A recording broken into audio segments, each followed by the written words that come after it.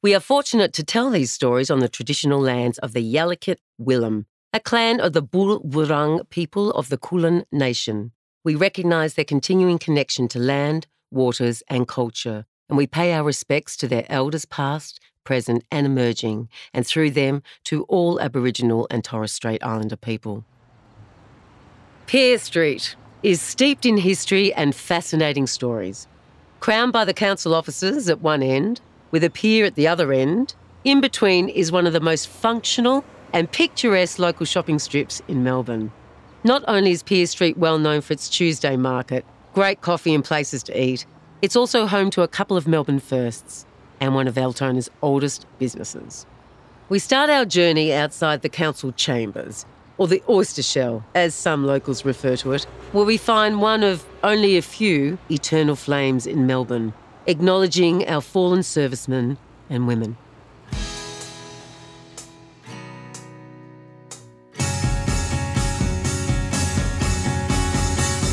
Welcome to the Hobsons Bay QR Walks. Your safety is important to us, so please remain aware of your surroundings as you walk the curated path and listen to the series. You can find more information about your path if you scroll down the page past the sponsors. Supporting a local merchant on your walk means supporting an entire community, so do pop into a shop on your walk, even if it's just to say good day.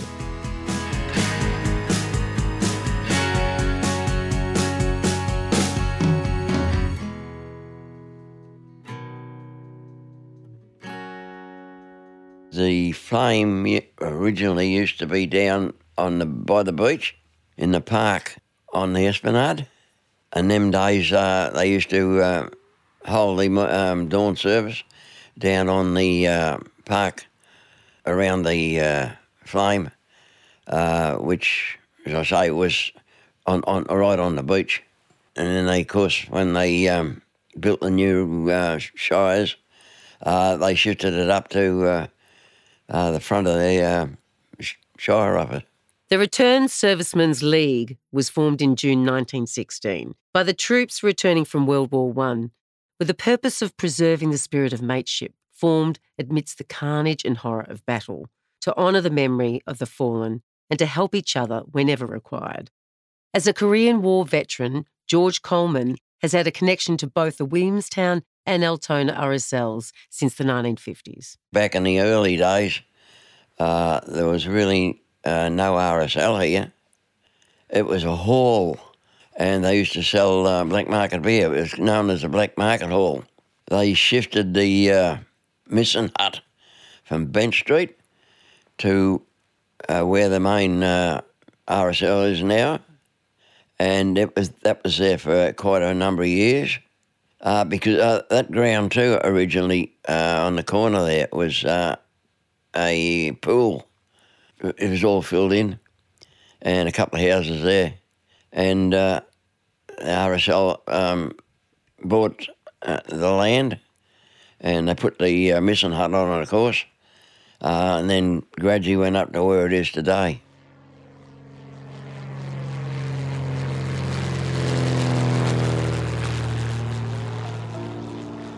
Prior to the First World War, Eric Weiss, better known as escapologist Harry Houdini, made Australia's first recognised flight in Diggers Rest, Victoria, in March 1910. A few months later, in November, Frenchman Gaston Counet brought his monoplane to Altona and made a very short demonstration flight in the paddocks, near where the RSL building stands today. The flight lasted for 7 minutes and reached a height of 200 feet. However, on landing, he bumped into a cow, with more damage done to the plane than the cow.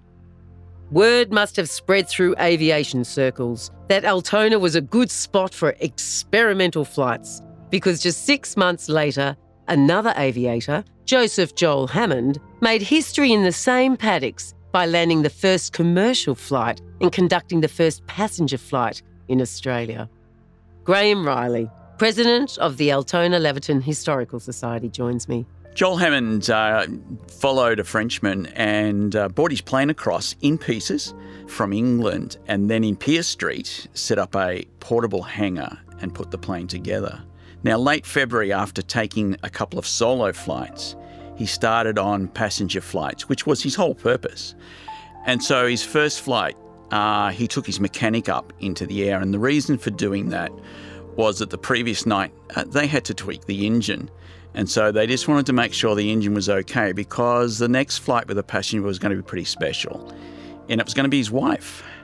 So he took his wife up, and they soared to about 3,000, 4,000 feet, which is quite high for a plane in 1911. And I think, in fact, he did something like 6 passenger flights that day. In one of those flights, he took up 2 passengers, just to prove to everybody that this plane was strong enough to take 3 people. He was out there to prove a point which the previous pilots hadn't been able to do, that this plane was something that was to be invested in, and this was going to be the start of aviation in Australia.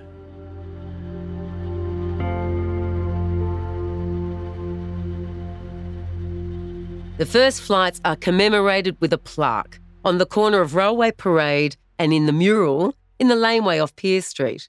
But despite this, not many people know the history of flight here in Altona. I'll tell you something else most people don't know. On the corner of the mural laneway, you'll find one of the oldest businesses in Pier Street, Cheryl's Hairdressing. I've had this business in Altona coming up 58 years. Seen a lot of changes too. Just as changed, there was a lot more shops, a lot more shopping. What are they called? Shopping centres when we first started. So it was all community living and stuff like that. It was really, really good. As we make our way to the Louis Joel Arts and Community Centre, we'll find ourselves walking past the G.J. Grant Reserve, dominated by the Leverton homestead. There are so many fascinating stories associated with the homestead, which was built over 180 years ago. But what I find most interesting is that it was the first homestead to be built on the shore of Port Phillip Bay and has been continuously occupied in one form or another ever since. It started out its life as a family home and a farming property, or a rural properties for grazing and growing crops. And then towards the turn of the 19th to the 20th century, it changed and became a holiday resort for a company up in Footscray. And so it was that for about 15. And then it was a rental property for a family who'd lost their husband and breadwinner. So there was that community saying, we need to look out, and there's a home sitting there, let the family use it. Then it was the council chambers back in the 1950s and the early 1960s. So it's been a dentist, childcare, and then the historical societies had it since probably the late 1960s when the council moved up to Civic Parade. And so we've been able to use it as a base and a point where people can come and have a look at what life was like back in the early 1900s. If you're lucky, it might be the first Sunday of the month and the homestead is serving a traditional Devonshire tea for you to enjoy. But if not, why not visit the Altona Leverton Historical Society's website? There you can book in for the next sitting while you soak in the history. There is a whole lot more to learn about Hobsons Bay than I can share with you today, but the homestead is a great place to start on your own journey.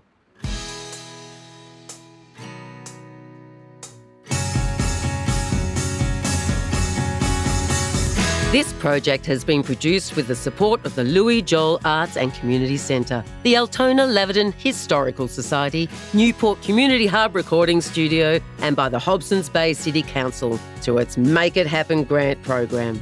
Directed and written by Gina Kennedy, sound production by Alex Amster, and narrated by me, Libby Tanner, with contributions from over 50 members of the Hobsons Bay community.